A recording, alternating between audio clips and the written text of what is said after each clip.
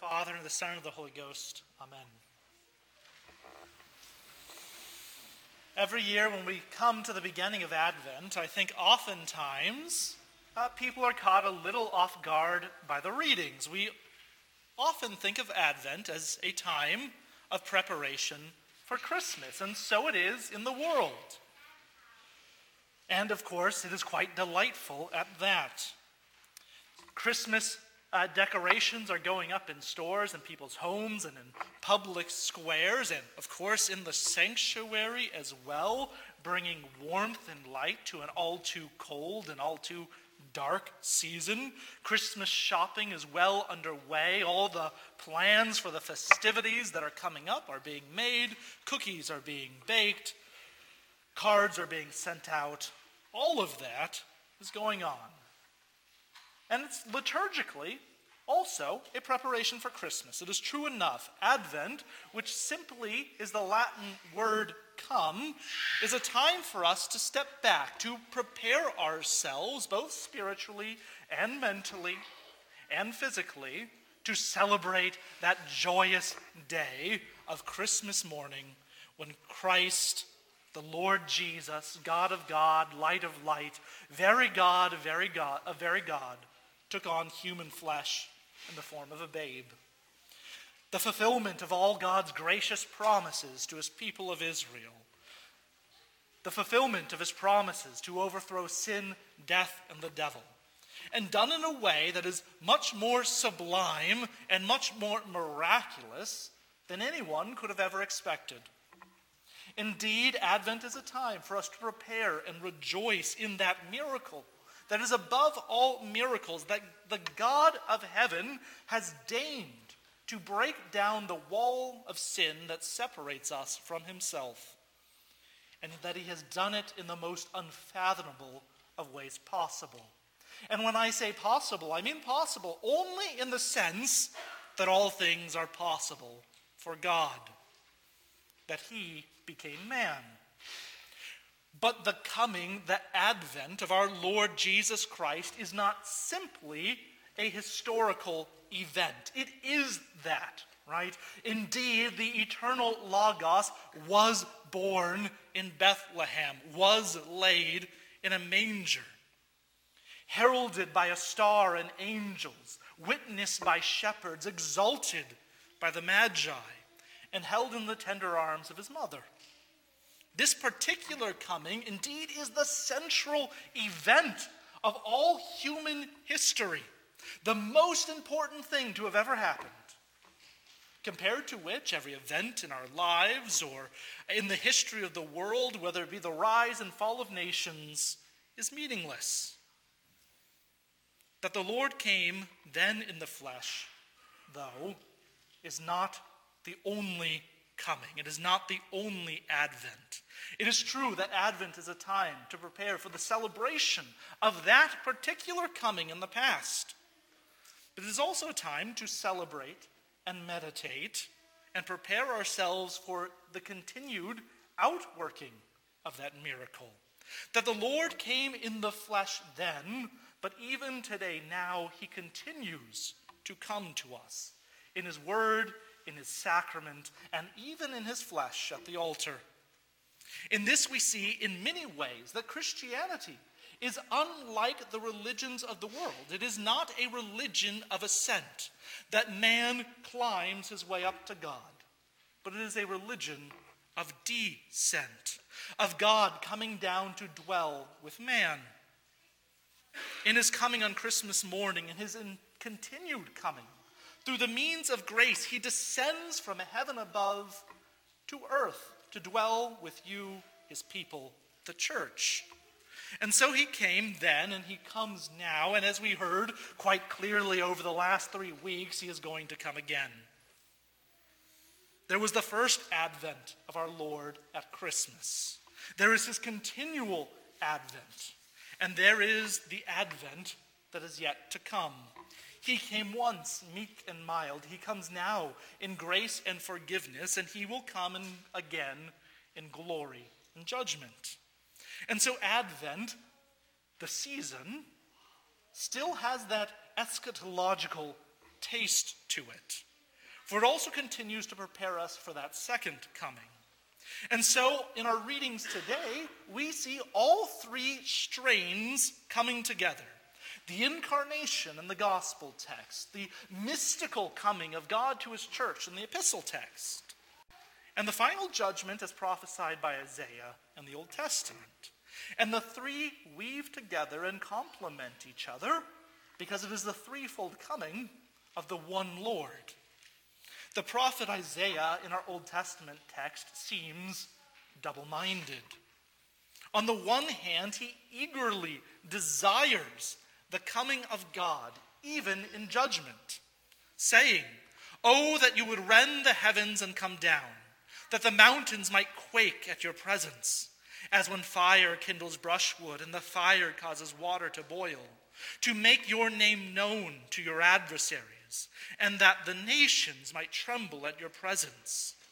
The Hebrew underlining this text does not read nearly as smoothly as our translation. It is abrupt and disjointed. It is full of dislocations. It reveals the heart of the prophet. It is the fervent and earnest prayer of Isaiah pouring out his soul to God without any worry for refinement of speech. And what does he pray? Surrounded by evil, idolatrous nations prosecuting all sorts of crimes, grotesque crimes against their fellow man, and rebellion against God, Isaiah cries that God would come in his visage as a consuming fire, to bring justice and the wicked to their knees, that those who neither fear God nor respect man might be stopped in their tracks and held to account, that the very mountains, those iron and inflexible giants upon the earth, might shake and thunder with the law of God like Sinai once had. And yet he fears, on the other hand, for Isaiah has beheld the holy God in a vision. He has seen the pre-incarnate Christ seated among the cherubim and seraphim in the throne in heaven. And he knows, to put it mildly, that if God were to visit his people, it might not turn out well for Israel, even for the faithful remnant, even for himself. And thus he confesses, and then he asks the question, "In our sins we have been a long time, and shall we be saved?" And he goes on, "We have all become like one who is unclean, and all our righteous deeds are like a polluted garment." That is, even our good works are not so good. Even they are tainted by sin. Sin is not merely a matter of outward action, right? But it is a matter of the heart. Every deed comes under God's judgment, but so does every thought and every word, every inclination of the soul and affection of the heart.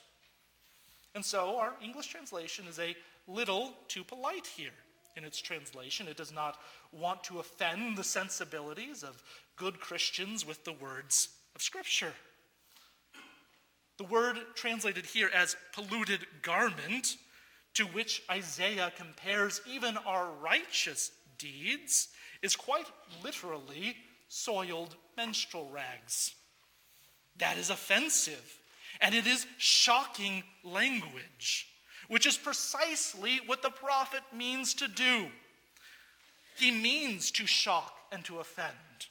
Because if we are apart from Christ, if God were to reckon to us our sins of thought and word and deed, even our good works, the best that we can do by our own ability, by our own powers, and by our own strength, are impure, so unclean, and so offensive and revolting to God that they are like dirty menstrual rags.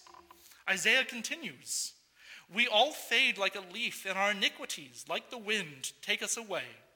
There is no one who calls upon your name, who rouses himself to take hold of you. For you have hidden your face from us, and have made us melt in the hand of our iniquities." Everyone, even the prophet himself, is melting away in iniquity. How is it then that Isaiah, recognizing this deep corruption, not just of the enemies of God, but of his own soul, can long so passionately for the coming of the Lord. That the mountains would quake with his coming, recognizing indeed that the coming of the Lord will be like a fire on the brush, because he hopes for forgiveness. Be not so terribly angry, O Lord, and remember not iniquity forever. Behold, please look, we are all your people. He hopes for mercy. In the prophetic Spirit, the Holy Spirit, who has come upon him, he knows that the Lord will do precisely that. Not too long before this prayer of Isaiah, he was given a vision of the suffering servant, despised and rejected by man, a man of sorrow and acquainted with grief, who would bear our griefs and carry our sorrows, who would be stricken and smitten by the Father in our stead, who would be pierced for our transgressions and crushed for our iniquities, upon whom would be the chastisement that brought us peace. And so it is that the suffering servant, in whom was no sin, not a single iniquity, rides into Jerusalem on a donkey in our gospel text. The city that persecuted and stoned the prophets. To the joyous adulation at first of the crowds, Hosanna, blessed is he who comes in the name of the Lord. Blessed is the coming kingdom of our father David. Hosanna in the highest. But soon those shouts of joy would turn to shouts of crucify. And it had to be so. For David's greater son was born for this purpose, to go to his death, to bring that peace, that forgiveness, that mercy for which Isaiah had hoped, so that the coming of the Lord on the last day would be a day of salvation for all who believe in him. And so it is for us today, just as it will be for us on that coming day in the Holy Communion. It is joy and it is peace. Indeed, as Isaiah has said, God meets him who joyfully works righteousness, those who remember him in all their ways. And so it is among us, because the grace of God that was given you in Christ Jesus, and in every way you were enriched in him in all speech and all knowledge. The Holy Spirit has called you by the gospel, enlightened you with his gifts, has sanctified and keeps you in the one true faith.